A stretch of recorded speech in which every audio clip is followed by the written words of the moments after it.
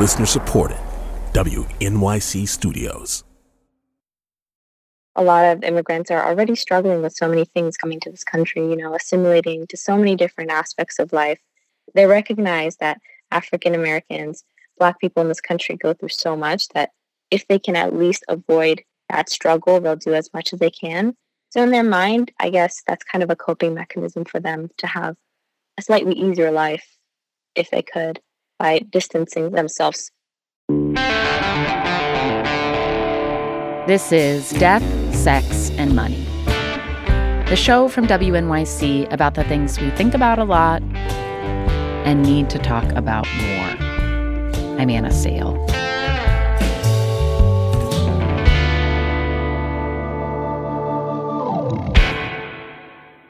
Afi Yellowduke is a producer here at the show.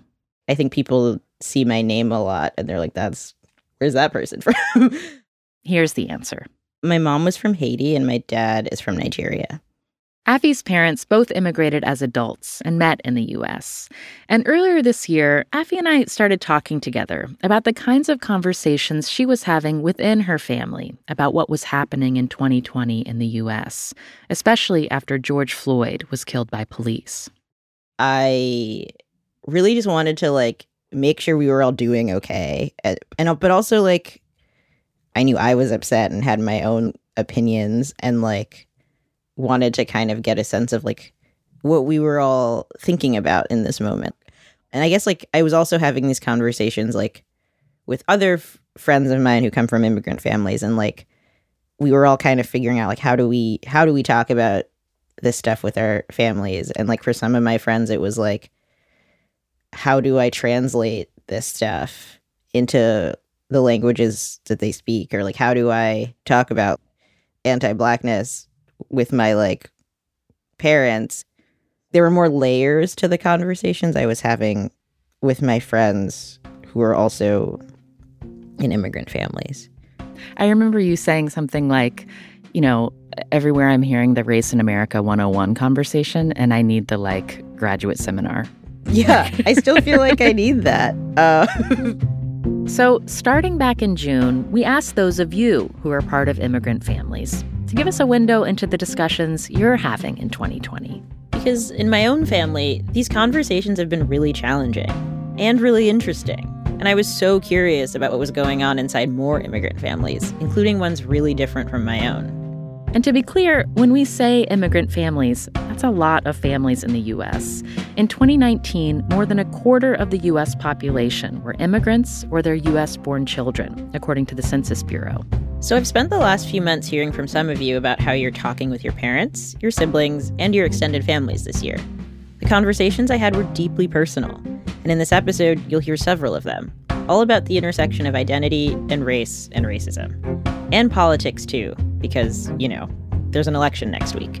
Political conversations are just a no-no because it just leads to screaming matches. They are definitely a little bit racist. It's almost like they're the only ones who will ever be marginalized, oppressed, etc., ever, and they can't apply anything to any other group. It also requires a betrayal of their love for this country, a country that they adore and they admire and that they're grateful for. They really have sacrificed so much and done so much to be where they are, and I am so grateful for all the sacrifices that they've made. I have to figure out kind of what's my duty to them and what's my duty to myself. So it's an ongoing battle.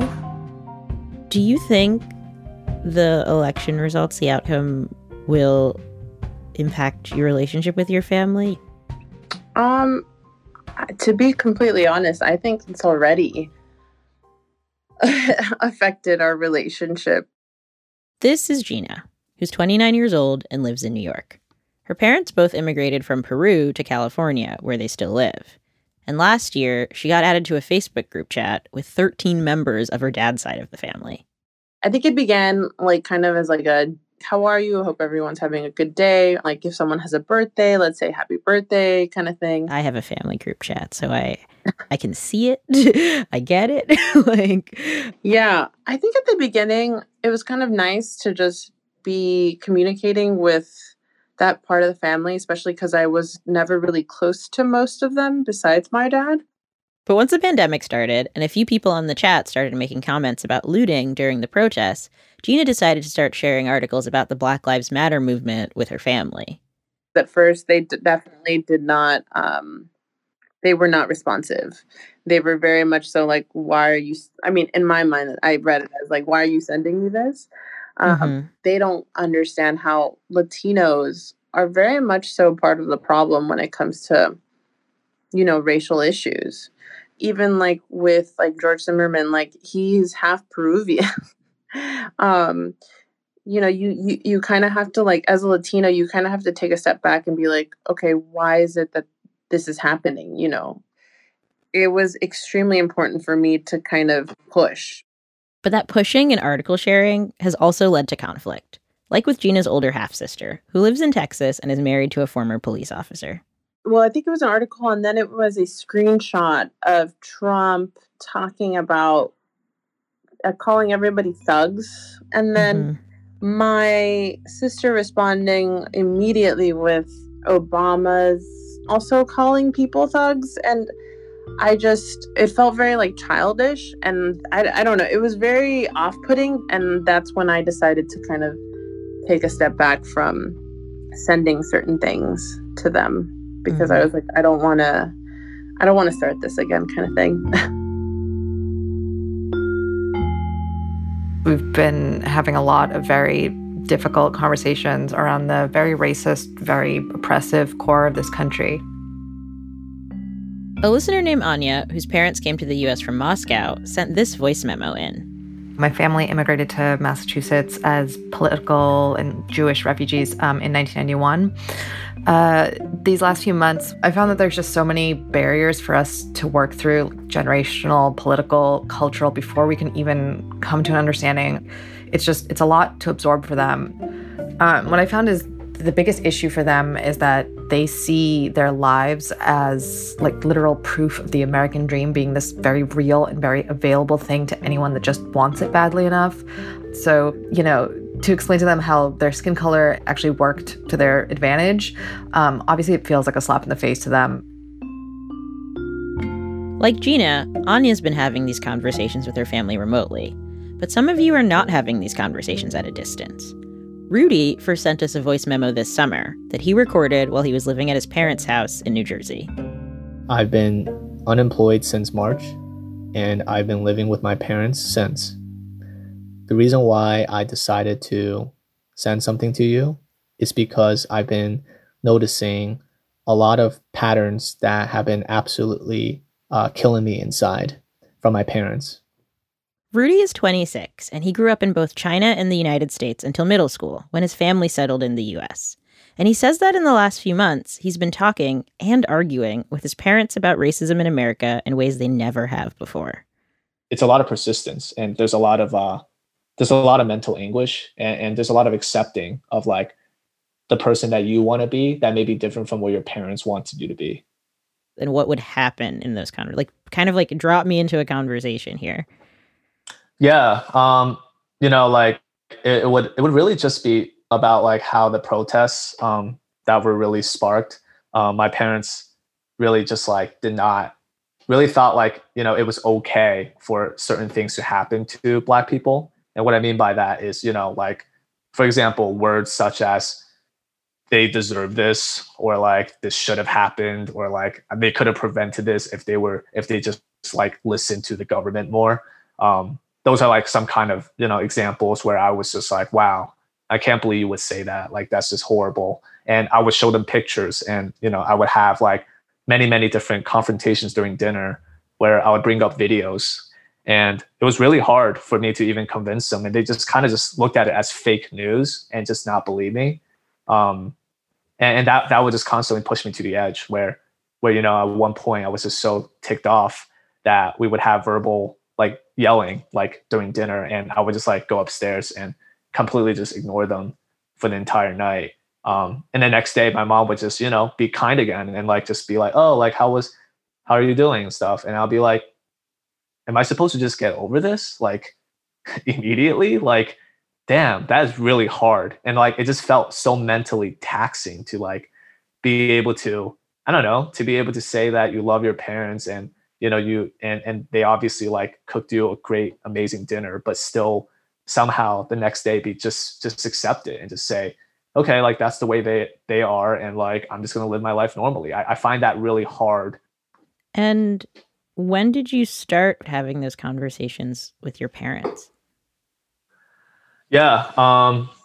I guess leading up to the 2016 election, I definitely know I didn't tell you this in the beginning. But when my parents were talking to me around 2015, 2016, they were really big into Trump, and me at the time, we're just starting to get into politics. And so for me, I actually fell into the camp of supporting Trump at one point, where I'm just going to like side with them, even though I disagree with some of the views that Trump had. You know what? Like, it's better for me to just like side with them right now. So you felt like you needed to trust them and like defer to them a little bit. Yeah. I was not confident. I was not confident in my political decision ability, or not even judge like political candidates. And I felt my parents' frustration with politicians. So I felt like it was just easier, instead of like having an argument with them, I'd rather just like, be okay with that. It took a while for me to mentally accept, but it's more important to me to realize that I have to live my life according to my own terms. If it means that my parents' relationship with me are not going to be as strong before, just based off of certain politics and certain disagreements and cultural norms, then so be it.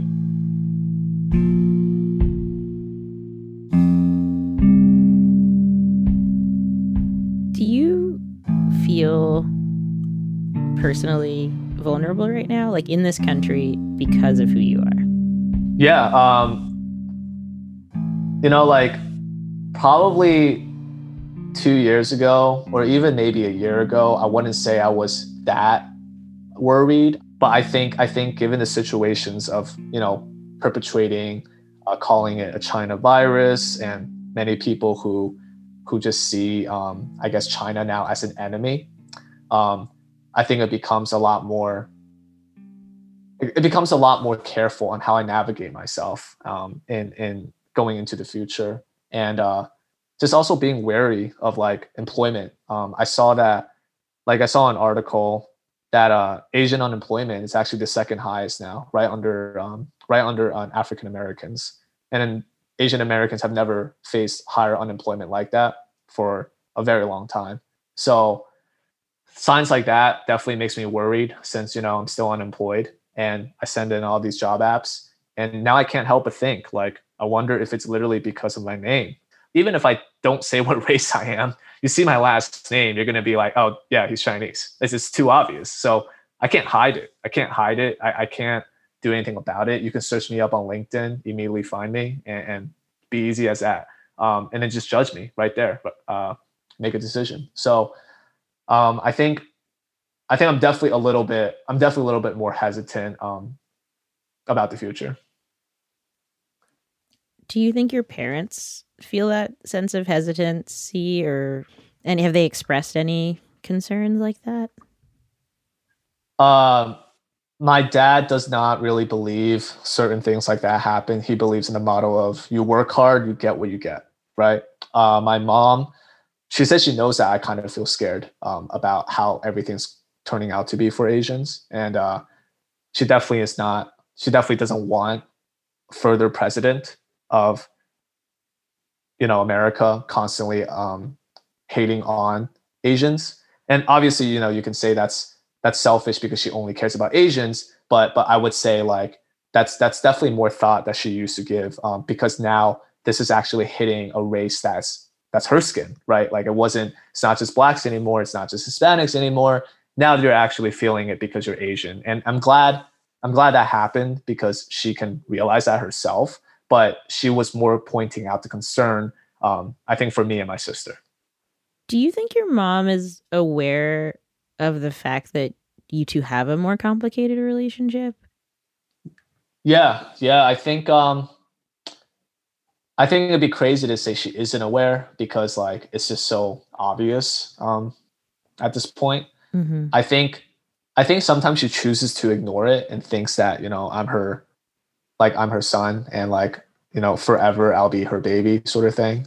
But I do think that she's starting to realize like, yeah, I'm her kid, like I'm her baby forever, but I'm going to change and I'm going to have thoughts of my own that might be different from hers. And she's actually had some profound conversation with me this past weekend where we were just in the car and she just, you know, talked to me about the election. And I was really happy to say that, you know, she actually said that she's been thinking a lot about what I've said. And she's starting to understand, like she wants to see like a more positive movement rather than a negative movement. Mm-hmm. It sounds like there's a shift happening in your family, but I also wonder, like, do you have a sense of why your parents have been and are hesitant to kind of like condemn anti-Black racism? Yeah, that's wow, that's a deep question. I would say that and I've always believed this, but just no exposure. I mean, you just any group of people who are not exposed enough to certain races, to certain people, to certain types of people, to certain personalities, just won't have like that much of a understanding that we're all relatively the same and we all want to like just get through life, you know, positively. I don't think my parents, like both my dad and my mom, were exposed to as many diverse people as I am. I don't think I'll be able to completely change my parents or for that matter, anyone 100%. I think that's just an impossible task. However, I think my goal is to ultimately just consistently throw things at them that they just that needs to be heard. No one else is gonna tell them what I'm gonna say, and I want them to be exposed to the experiences I've had. They worked their ass off to get me and my sister to America, and America is not shouldn't be some kind of country that makes other people born in a certain skin color make them feel scared or make them feel that they can't do anything in society to move up. That's not what I like to stand for, and that's not why I would be proud to say I'm American. Coming up, more conversations about identity, loyalty, and family. I mean, I'm just so rooted in America since I was raised here as well. I think it's kind of hard for them to understand because in their mind, it's like you were Ethiopian, you were born there, you have Ethiopian blood. That should ground you to Ethiopia as a country, but it's not necessarily how it works.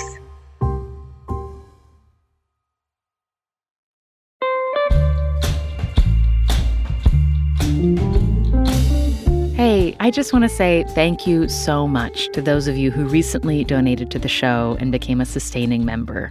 Your contributions really matter, especially during these tough, long, weird times. We hope that those of you who requested one of our new mugs with your donation will take a picture of yourselves enjoying your morning coffee in it and tag us. And good news for anyone who has not yet donated but would like to, there are still some mugs left. So don't feel like you missed the boat quite yet. You can get one at deathsexmoney.org/donate. If you don't have the extra money to give right now, we get it. But if you do, we need it. Please go to deathsexmoney.org/donate and become a monthly sustaining member. Thank you so much.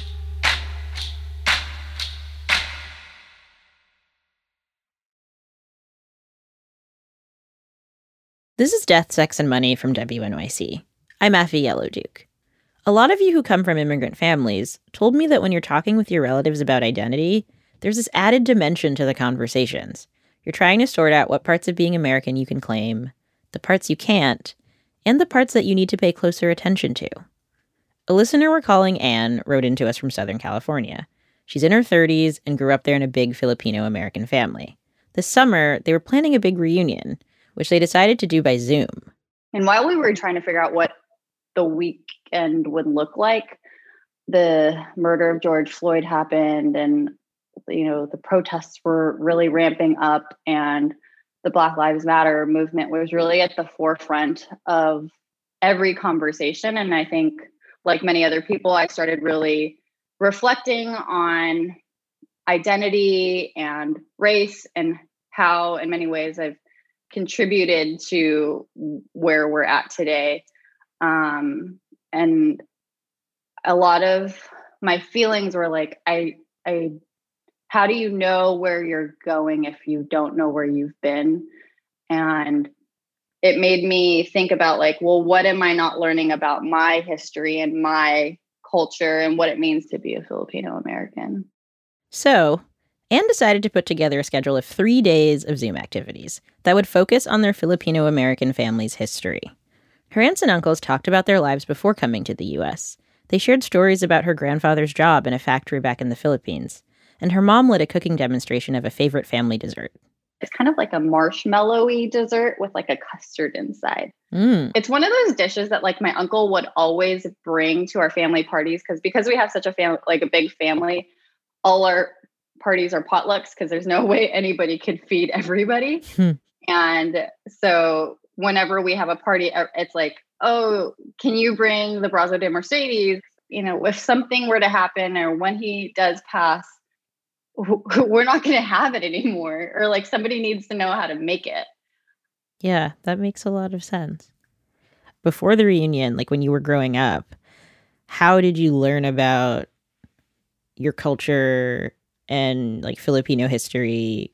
It sounds like you're really interested in that now. Like, were you really interested in that when you were younger? No, I think that's I like cringe when I think about like things I used to do as a kid, but it was all in trying to assimilate and like fit in, like not wanting your friends to come over when your mom made certain foods because of the way they smelled.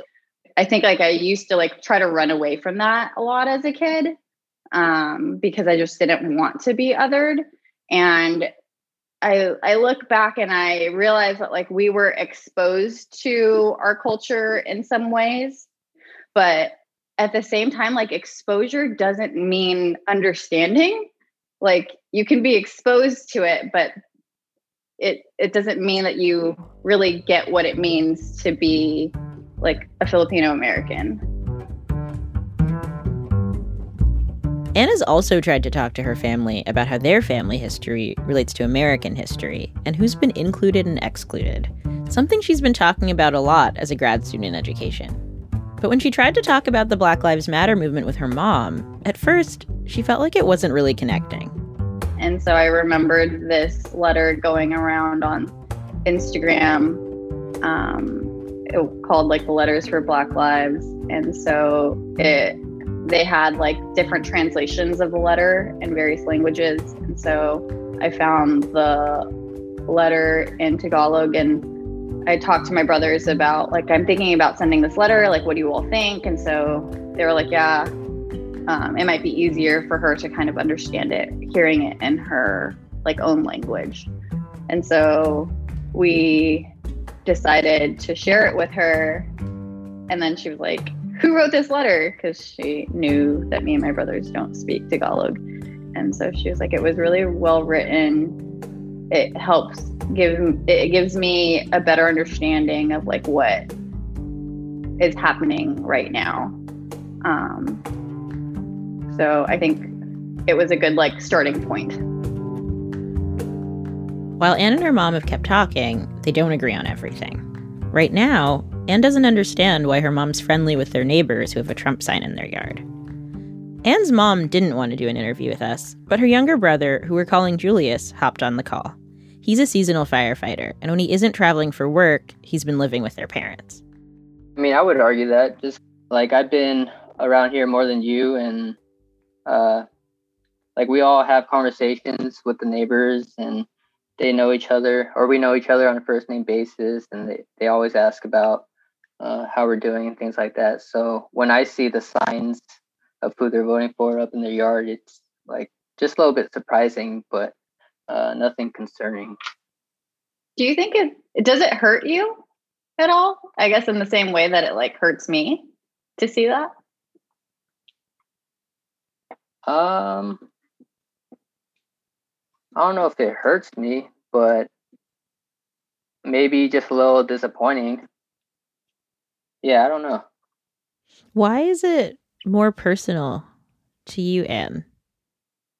I don't know why I'm taking it so personally. And I don't know if it's just because like I am invested in this, we value our neighbors, so much, and being able to just be neighborly. And to think that like you care more about somebody than they care about you, I think just hurts. I think to me, it just hurts. It's like a sign of like, oh, I don't care for you. Julius, I guess I've just been talking with your sister about kind of like how she's come to understand what being Filipino American means to her over the years. How are you thinking about your identity as a Filipino American in the last few months? It's just interesting because this is something that I've never really thought about, and it's just always hard to like articulate my thoughts, and she's trying to define what this means. Like it kind of paints the picture for me to just to give me like ideas for me to relate to. Like, are we losing touch with our Filipino side of ourselves, like as we grow up? Does it feel like, your sister is very focused on this in a way that's like important, or like doesn't feel as like urgent to you? Or is it like helpful to like see her processing this? Yeah, it's definitely helpful to see her try to pick at this, because this is something. These are the type of conversations that I never have with like even myself. So just seeing how, because we're brought up together, like it kind of just makes more sense for me to see like how our past actually shaped us. Yeah. You said pick at this just now, which I don't know, made me think of like a scab or something. Like, is there some way in which like doing this is painful or scary? It's not. No, I would just say it's definitely a little bit uncomfortable, just because I feel like I'm not aware of a lot of these things, and just saying, how do I say this? It's like I'm trying to find answers for myself, but like I don't really know what the questions to ask. So seeing her navigate through this is just very helpful for me.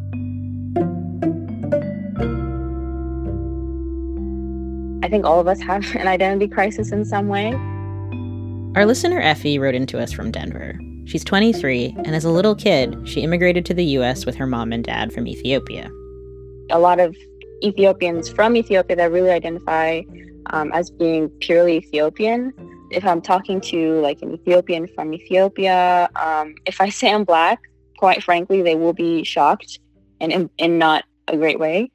Me being raised in America gave me more of a cultural, I guess, tilt towards, being American, having more an identity that is more, I guess, multicultural, and thinking more beyond my Ethiopian roots.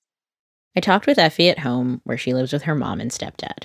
Her stepdad is also from Ethiopia, but he arrived in the U.S. just 5 years ago.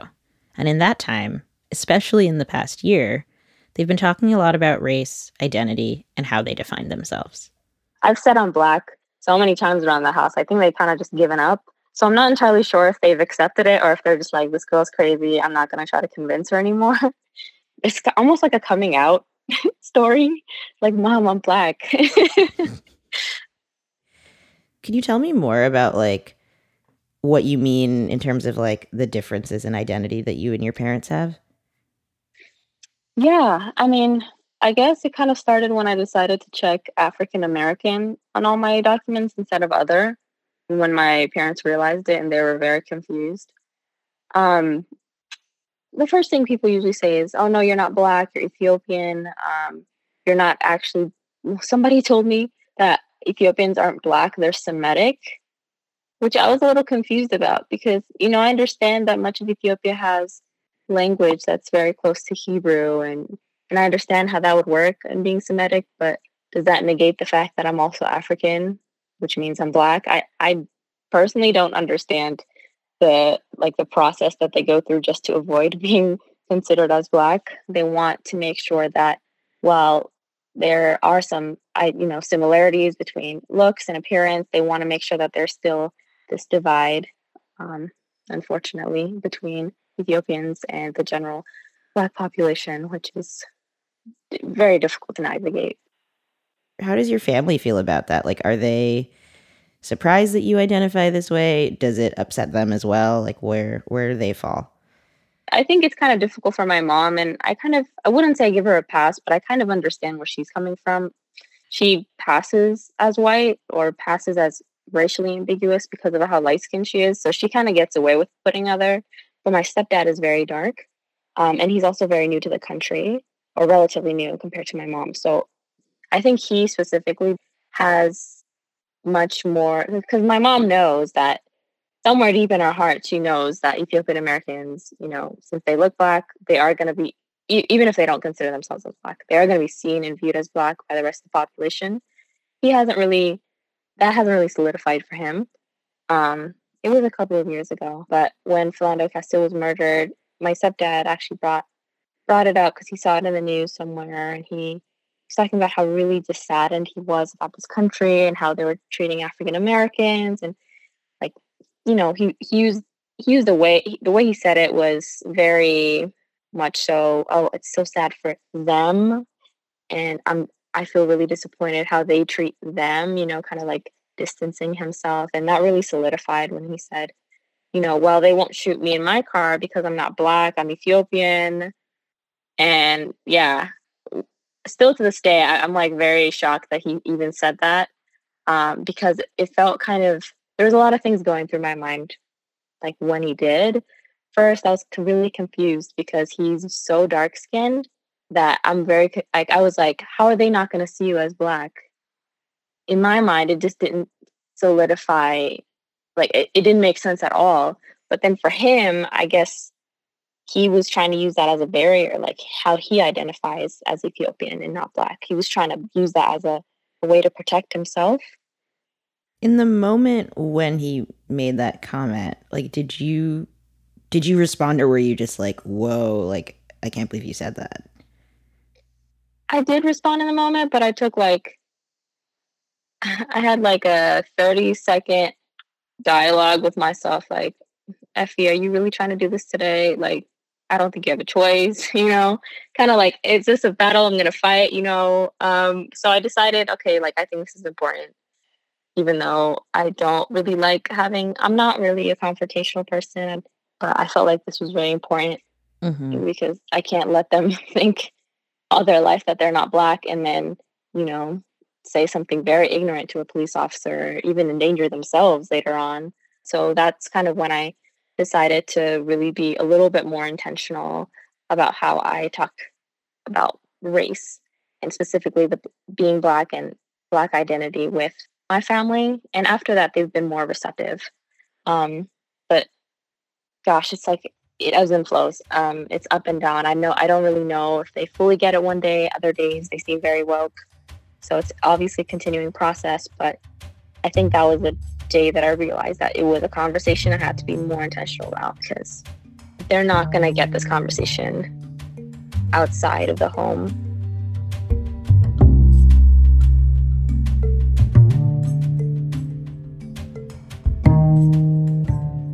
What led you to shift from checking the other box to African American? Like, what? I'm curious as to your process in making that shift. I didn't think it's necessarily that big of a deal for me because I've always kind of like knew. So when I first went to kindergarten, when I first came over from Ethiopia, like people recognized me as Black. So I always knew that was who I was, but so necessarily like checking that box wasn't like, oh, I'm doing such a courageous thing. It was just kind of like, yeah, like why haven't I done this before?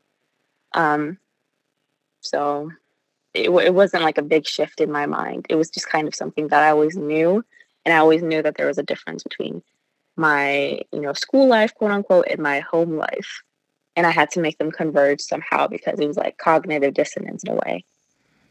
Yeah, that cognitive dissonance. Yeah, I definitely feel that. There definitely is like a way you kind of shift. Like, I don't know if your family ever said this, but like my mom was from Haiti, and she would always be like, when you walk in this apartment, you're no longer in the United States. And I was just like, what? Like as a very young kid, I was like, that doesn't make sense. But that sort of dynamic is definitely something I can relate to. Do you, I guess I'm curious, like, it sounds like it was very like easy for you to kind of just be like, okay, like there's this difference in these two like worlds I kind of am in. Like, this is how I'm going to solve that. Like, do you feel like is it comfortable? Like, I don't know if I would call it comfortable. It's just kind of like either I find like some place to really solidify my identity, or I fall into the abyss of constantly changing who I am. That was kind of like the decision I had to make. It felt like, because I'm not gonna lie, I still have struggles with like personal identity, cultural identity, but I want to make sure that I find some solid ground to build my identity on without necessarily the opinions of others. But it's really hard to form your cultural identity when two different sides of you are pulling you in two different directions. Mm-hmm. And like the two sides aren't really seeing eye to eye. I was trying to please my community. I was trying to make sure that, that they thought that I was Ethiopian enough. And I thought that if I was really open about me identifying as Black as well, then that would negate the fact that I was truly an Ethiopian. But I feel like it was just kind of making matters worse unknowingly for the rest of the Black community. So I'm going to have to, let some people down. I'm going to have to, what's the word? Wow, I forgot the word disappoint. I'm going to disappoint some people. And if that's what it takes, then that's what it takes.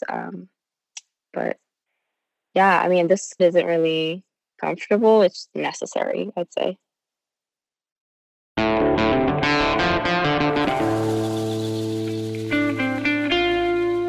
That's a listener named Effie from Denver. And I'm Affie Yellowduke. Thank you to all the listeners who shared their experiences with us. I really appreciated having these conversations. And as for my family, our group chat is pretty interesting right now. You should see the questions we're asking my dad. Death, Sex, and Money is a listener-supported production of WNYC Studios in New York. Katie Bishop and I produced this episode. The rest of our team includes Annabelle Bacon, Emily Botine, and Andrew Dunn. The Reverend John Delore and Steve Lewis wrote our theme music. I'm on Twitter at @AYellowDuchess, and the show is at Death, Sex, Money on Twitter, Instagram, and Facebook. And I'm on Twitter at Anna Sale. Thanks to Emily Miller in Kaukauna, Wisconsin, who is a sustaining member of Death, Sex, and Money. Join Emily and support what we do here by going to deathsexmoney.org/donate. Special thanks to artist Maddie Dye for her beautiful artwork for this episode. She grew up in New Zealand with a Chinese dad and a white mom, and discussions like these have been a regular part of dinners in her family. You can see Maddie's artwork at deathsexmoney.org. And a reminder to all our listeners, we love hearing from you about what's on your mind and what conversations you need to hear right now. You can email us at deathsexmoney@wnyc.org. Are you going to listen to this? How long is this going to take? The episode is probably, I think it's about 40 minutes now. It's going to take 40 minutes? No, not our conversation. I mean the episode. Oh, okay. All right, okay. I find time tomorrow. I'm Effie Yellowduke. That was my dad. And this is Death, Sex, and Money from WNYC.